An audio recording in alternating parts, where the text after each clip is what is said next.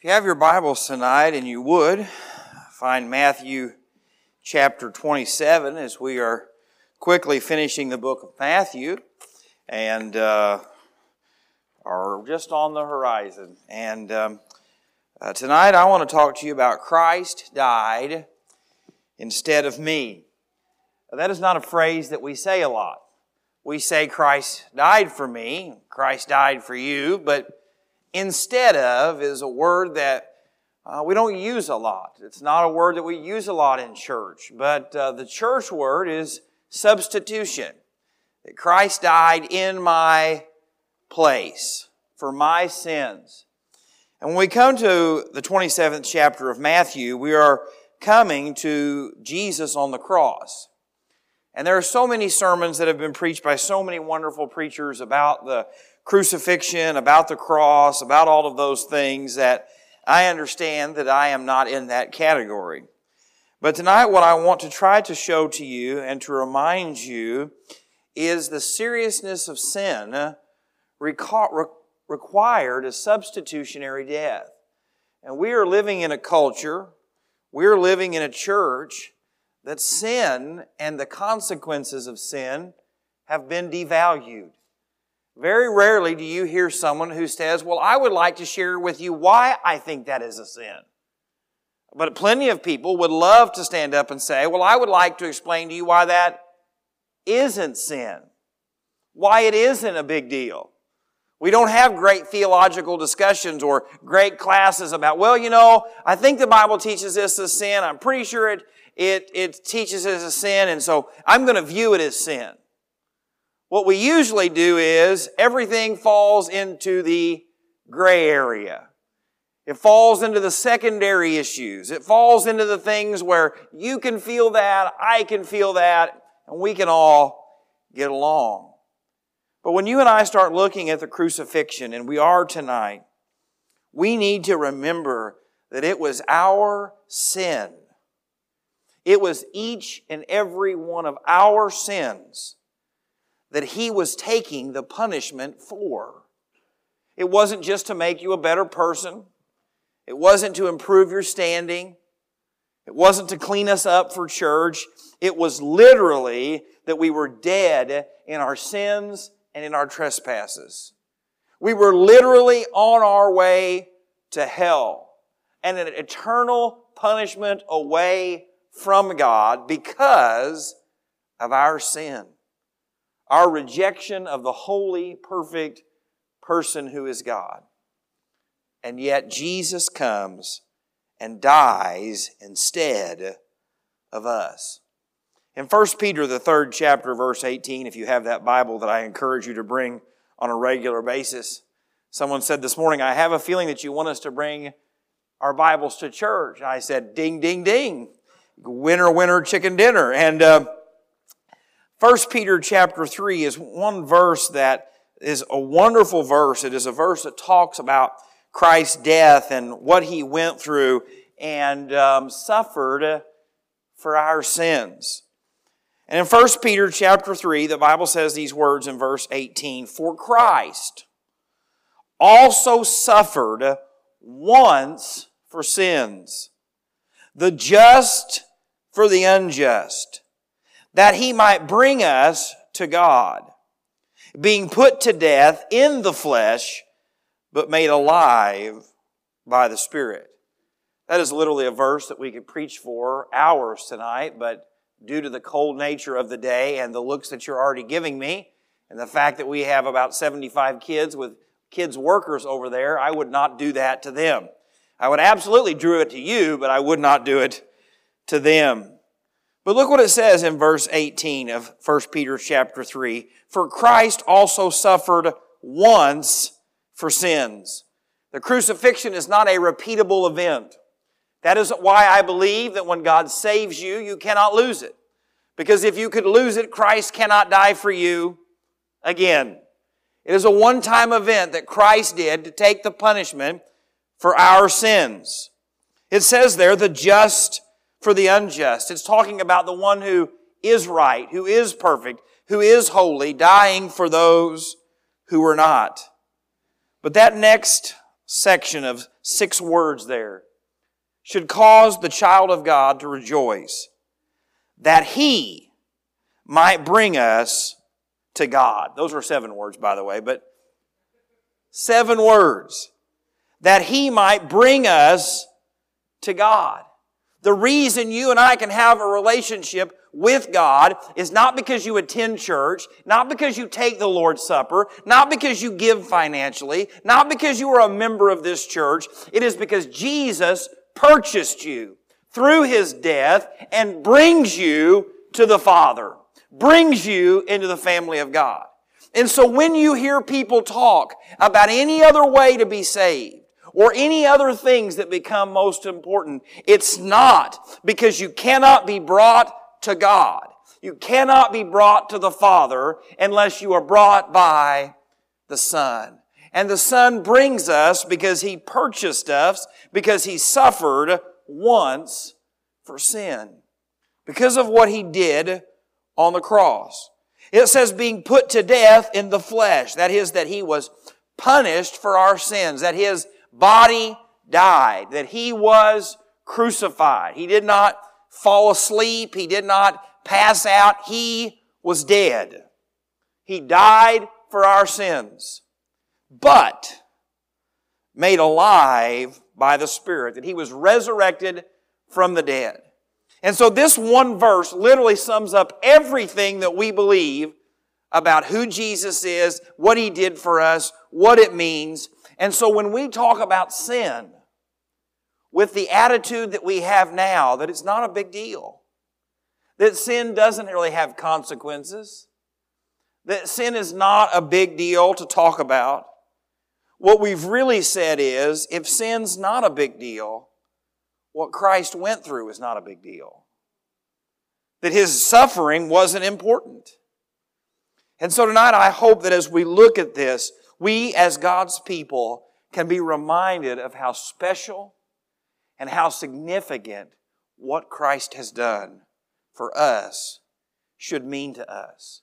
How it should drive us, how it should influence us, how it should shape who we are. And so if you would pray with me, and we'll begin.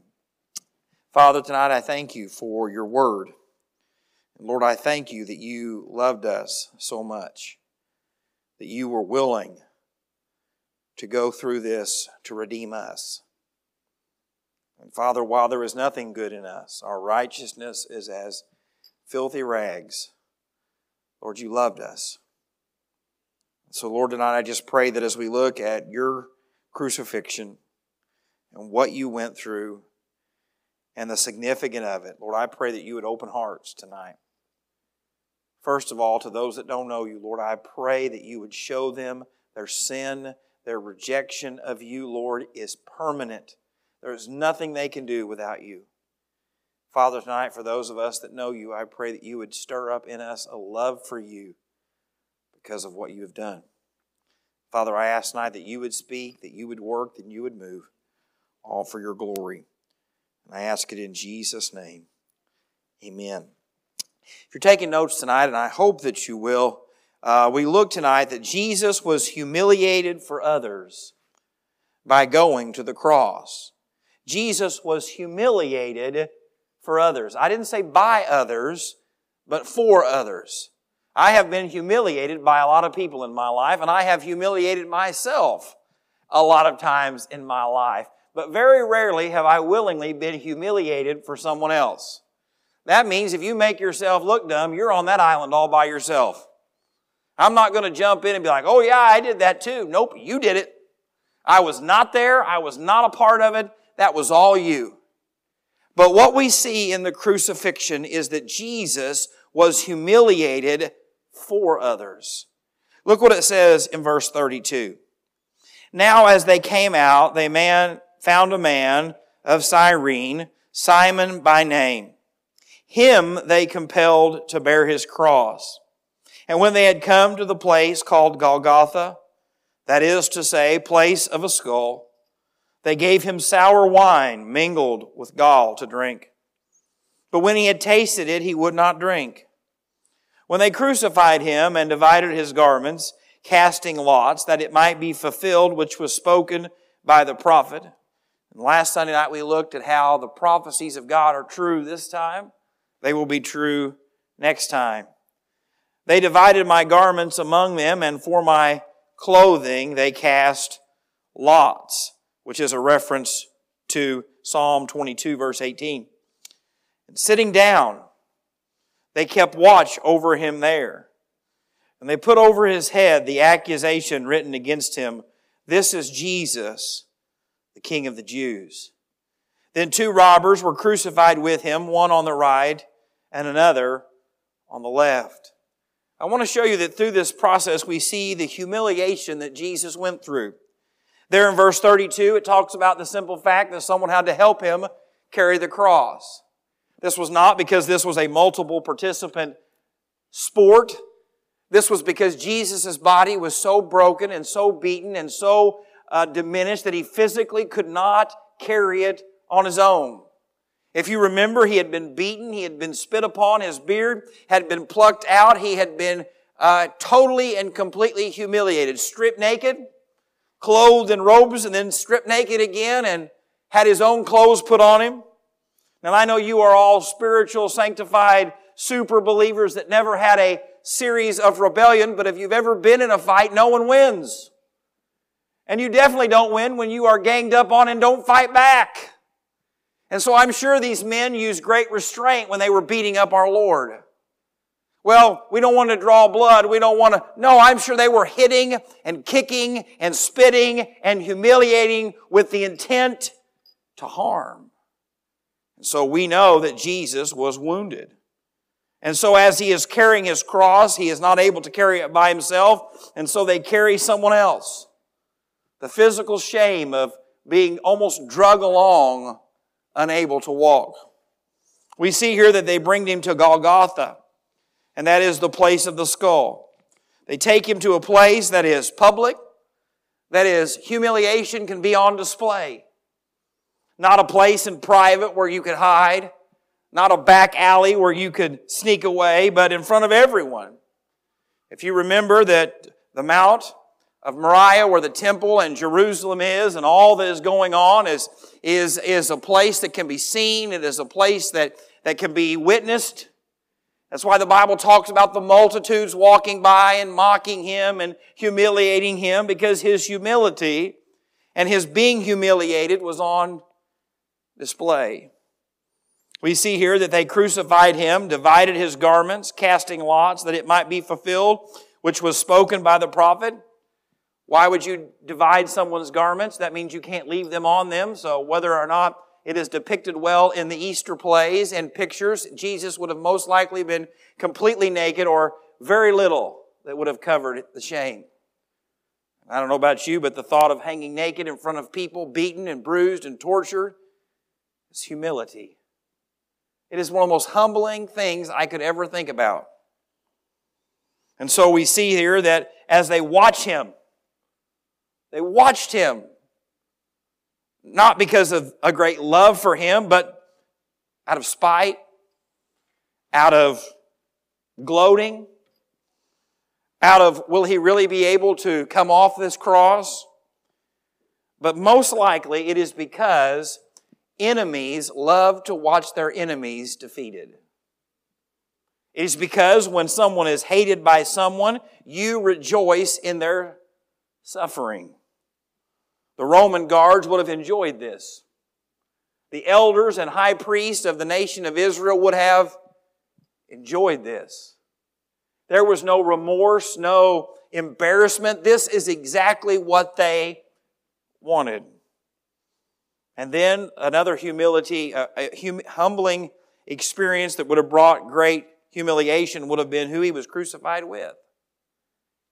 I was listening to Adrian Rogers preach on this last week, and he was saying, can you imagine Barabbas, who had been in prison, knowing that middle cross was for him because of his rebellion and his anger and his vicious nature? Now, I don't know about you those, but if you've ever seen the kids scared at the Easter program with Dave Dykstra being Barabbas, all right? That is a mild version of who Barabbas was. This is a man who had murdered. This is a man who had led rebellions. This is a man who was hated by the Romans and his own people. That middle cross in his mind was created for him, with people who were like him, who deserved to be where they were. But yet Jesus takes that spot. And Adrian Rogers was preaching and he was talking about the simple fact of, can you imagine what's going through Barabbas' mind as he is sitting in prison thinking, that one's mine. That one's mine. That one's mine. And then to realize it's not. You see, Jesus was physically humiliated. He was practically humiliated. He was humiliated by where he was. And when we think about that, it is overwhelming when we hear in today's world that sin doesn't matter. That God overlooks our sin, that God understands our sin, that God allows our sin, that churches should embrace sin. But yet what we see is Christ was humiliated for our sin. And while we can be forgiven of our sin, why Jesus took the punishment of our sin, when we as Christians live in sin, we should be humiliated. Our sin should bother us. Our sin should cause us to reflect and to think that this is not right. This is not what the Spirit of God wants for me. And if you are here tonight and you are claiming to be a believer, and you are living in open, rebellious sin against God, I'm not talking about you lost your temper in traffic. I'm not talking about, are we having the debate of is 57, 58, 59 miles an hour sin? I'm not talking about that, which I would love to talk to you about that at some time. I'm talking about that tonight you are here with unforgiveness. If you're here and you will not trust God to overcome your fear. If you're here tonight and there's sexual sin or pride in your life that you have just came to a point where you are okay with it. Tonight I want you to know that if the Spirit of God is not convicting you and dealing with you and working on you, there is a problem. There is a problem, and you need to really get along with God and ask this question: have I ever truly been born again? Now, can you resist the Holy Spirit for a season? Absolutely. The Bible tells us, grieve not the Spirit of God. And I can tell you, for a period of time in my life, when I ran from God, when I had abandoned God, when I said I didn't believe in God, there was never a night when I put my head on the pillow that I didn't know that the Spirit of God lived within me and that I was not where God wanted me to be. I could try to drink it away. I could try to chase women around. I could do all of those things. But when everything got quiet and the still small voice was there, how can you seem to be so happy yet cry yourself to sleep so many nights? Why? Because the Spirit of God, which was given to you because of what Christ did for you, loves you too much to abandon you. And we apologize for that. As churches, we apologize for the conviction of the Holy Spirit. The fact that you came to church and something bothered you, that you're not comfortable, that there's something going on that you know is not right. And we should be celebrating the fact that God loves us enough to deal with us and draw people and break people down so that He can save them and change them and forgive them. And I have firmly believed this until God's people begin to really get broken over the sin that is in our life and in our church. We're going to come and we're going to go, and that window is going to stay closed. Because why? It is only God who changes lives. It's only God who deals with us. Listen to what Philippians chapter 2 says in verses 5 through 11. Let this mind be in you. This is what Paul wanted for them. Think this way, believe this way, live this way, which was also in Christ Jesus, who being in the form of God did not consider it robbery to be equal with God, but made Himself of no reputation, taking the form of a bondservant and coming in the likeness of men. And being found in appearance of a man, He humbled Himself and became obedient to the point of death. God wants you to be obedient and humble. Humble and obedient. to the point of death, even the death of the cross. Therefore God also has highly exalted Him and given Him the name which is above every name, that at the name of Jesus every knee should bow, of those things in heaven, and of those things on the earth, and of those things under the earth, and that every tongue should confess that Jesus Christ is Lord, to the glory of God the Father. The heart of God was to be humiliated, to be crucified, to be beaten, to be broken, that He might be glorified, that He might be worshiped. And that is what this church must never forget. That when we come to worship, we do not come to worship anyone on the stage, or anyone in that choir, or anyone sitting out there. We come to worship one person, and His name is Jesus.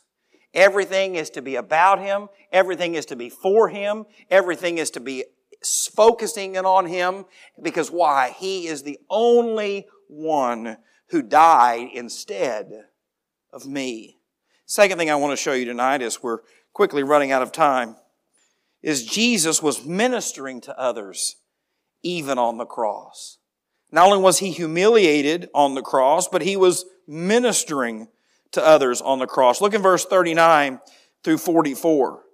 And those who passed by blasphemed Him, wagging their heads and saying, "You who destroyed the temple and build it up in 3 days, save yourself. If you are the Son of God, come down from the cross." Likewise, the chief priest, also mocking with the scribes and elders, said, "He saved others, Himself He cannot save. If He is the King of Israel, let Him now come down from the cross, and He will believe Him. He trusted in God, let Him deliver him now, if He will have him. For He said, I am the Son of God." And even the robbers who were crucified with Him reviled Him with the same thing. You say, well, that don't make any sense. Looks like He was being humiliated again. But I want to show you something. There in verse 44 it says, even the robbers, as in plural, as in more than one, at some point were both mocking Him. But yet at some point something changed. Because if you have your Bible with you, that I hope that you brought tonight, in Luke chapter 23, starting in verse 39, something has changed. Then one of the criminals who were hanged blasphemed Him, saying, "If you are the Christ, save yourself and us." But the other answering rebuked Him, saying, "Do you not even fear God, seeing you are under the same condemnation, and we indeed justly? For we receive the due reward of our deeds, but this man has done nothing wrong." Then he said to Jesus, "Lord, remember me when you come into your kingdom." Jesus said to him, "Assuredly I say to you today, you will be with me in paradise." Now, I don't know if you've ever thought about that. What changed? What went from this man mocking Jesus, robbers plural, to one worshiping Him? To one being saved by Him? From one dying and going to an eternity of punishment, and another dying and going into an eternity of paradise? Well, ultimately, it was the Spirit of God, God that drew him and changed him. But I want you to see something for just a moment. If Jesus hadn't gone to the cross, this man would have never had an encounter with Him. And so the next time you think God's put you in a tough spot to witness, suck it up, buttercup. The next time God brings someone that makes your life miserable at work, but yet you have an opportunity to share the gospel, suck it up, buttercup. The next time someone makes fun of you for being a Christian, but yet it opens the door for you to share your faith, buttercup.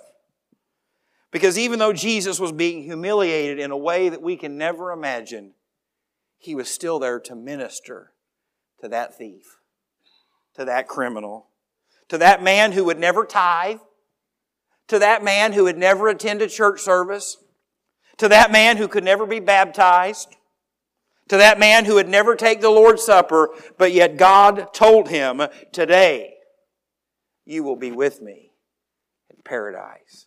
Friends, that is why I believe that nursing homes, assisted living, and hospitals are one of the most important ministries that church has.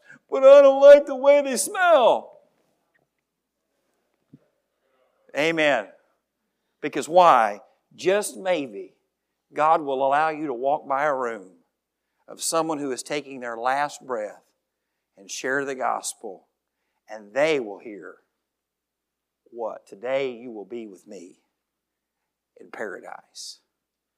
You say, well, Jake, they won't make very good church members. Don't worry about it. Lord, take care of it. You say, well, Jake, they'll never give. How does the church get built? Don't you worry about it.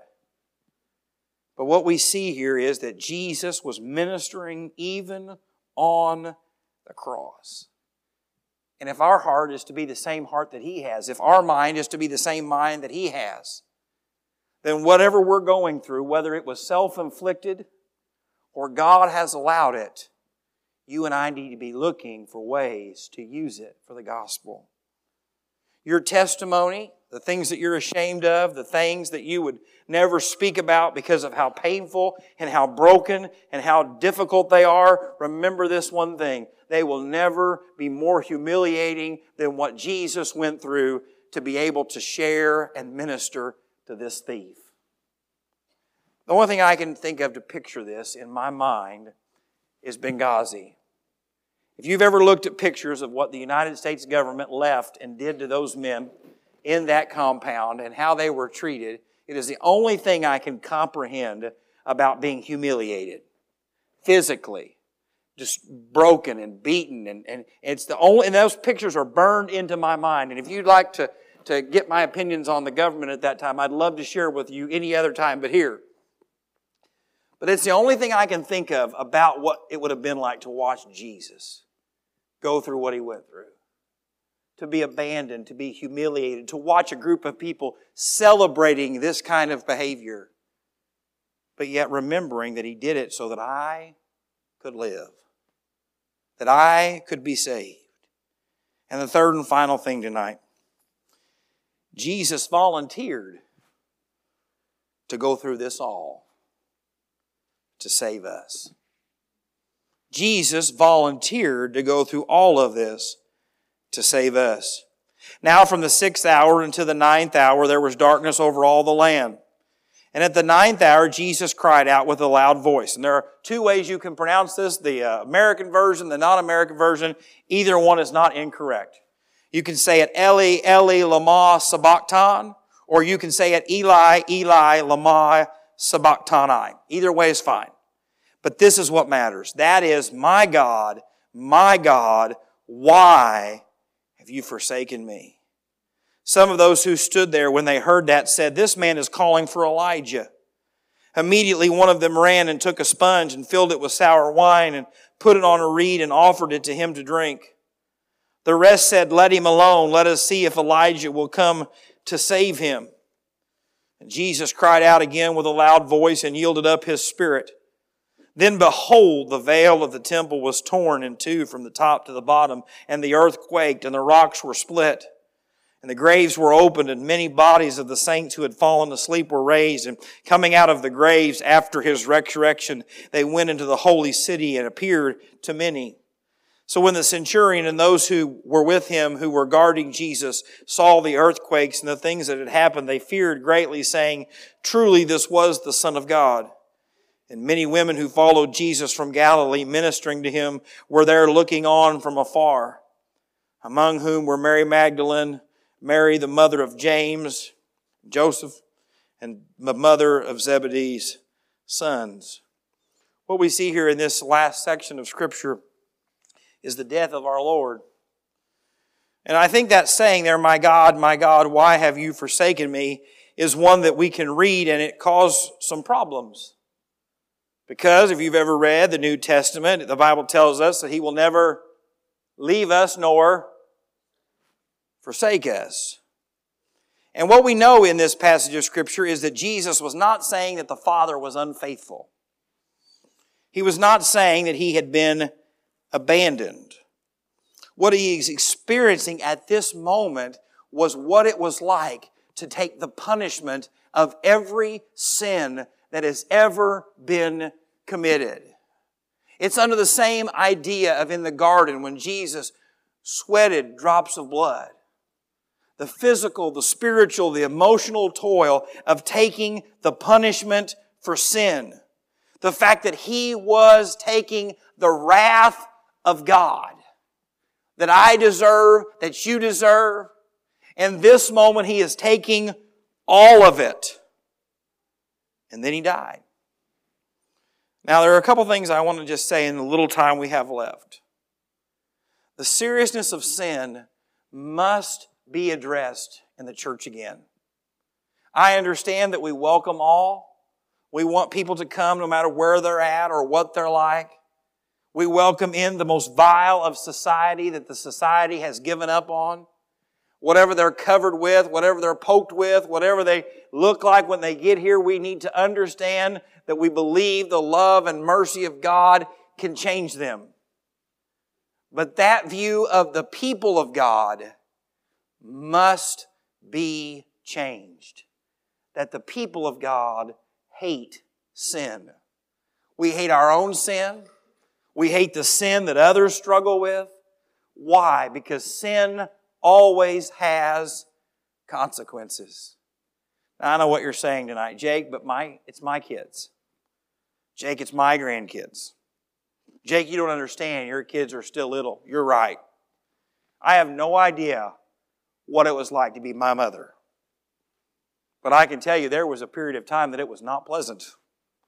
More so than it is now. I cannot imagine what it would have been like to be woke up in the middle of the night, not knowing that your son's not home, not that where he's alive, is he dead, who knows? I have no idea what that's like. I have no idea what it's like to sit down across from a child and them tell you that they no longer believe that there is a God. I have no idea what it's like to sit down from a grown child and hear that I am now homosexual. I have no idea what that's like, and I do not claim tonight to know that. But what I do know this is that sin always destroys. And my job is not to make my children's decisions for them, but it is definitely to warn them that the choices they make can either bring life or death, hope or hurt, healing or destruction. And as a parent, I cannot force them to do anything when they get old enough to run or to live on their own. But we must not be silent. Long gone are the days when parents would sit down across from their children and say that sex before marriage will have consequences. Long ago were the days of God's people used to say that, hey, I know that alcohol and partying and run arounding seems wonderful today, but yet it will destroy your life. Long ago were the days that God's people used to stand up and say, children and families need to be in church. Forsake not the assembling of yourselves together. We have become so terrified that people will leave that we refuse to proclaim. And if we want to see God's blessings, someone has to be willing to stand. If you want God to bless your home, someone has to take a stand. If you want God to bless your marriage, someone has to take a stand. Because I think it's so wonderful in verse 51, because then, behold, the veil of the temple was torn in two from the top to the bottom, and the earth quaked, and the rocks were split. What we see is this, that we now have access to God. The barrier that separated man from God had been torn. The way that we could be reconciled with God had been made. And so while we might seem closed-minded, we might seem cruel, we might seem out of touch because of our views on sin, it is only because we believe that Jesus can save you from your sins. That Jesus can give you hope when you have made a life of hurt and brokenness and despair. And I believe that when the Bible teaches us that God is not willing that any should perish, that is what it means. And so you can come to me from whatever lifestyle, whatever choices you've made, no matter how much you've mocked God, ran from God, blasphemed God, and know this, that there is a God who loves you. And if you want mercy, You can have it. If you want to be Shimei like we looked at this morning, you can have mercy. And so while we preach against sin, we preach against the hurt of this world, we preach that there is a God who loves them. You said, Jake, what does that have to do with anything about that He volunteered for this task? I'm really glad that you asked. And if you have that Bible that I encourage you to bring to church, flip over to John chapter 10. Jesus is talking about the sheep and the shepherd and the door. He's talking about the thief and being the good shepherd.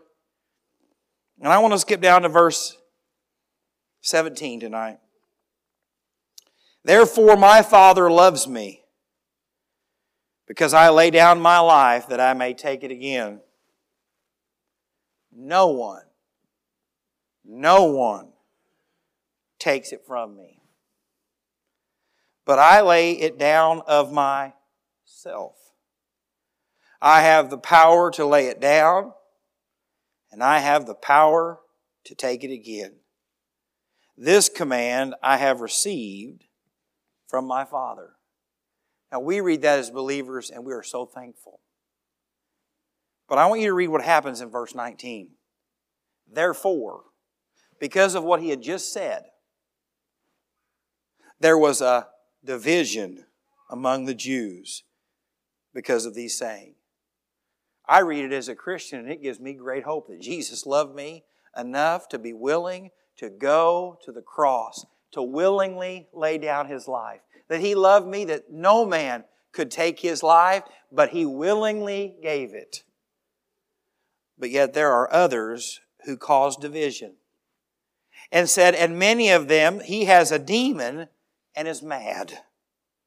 Why do you listen to him? Others said, these are not the words of one who has a demon. Can a demon open the eyes of the blind?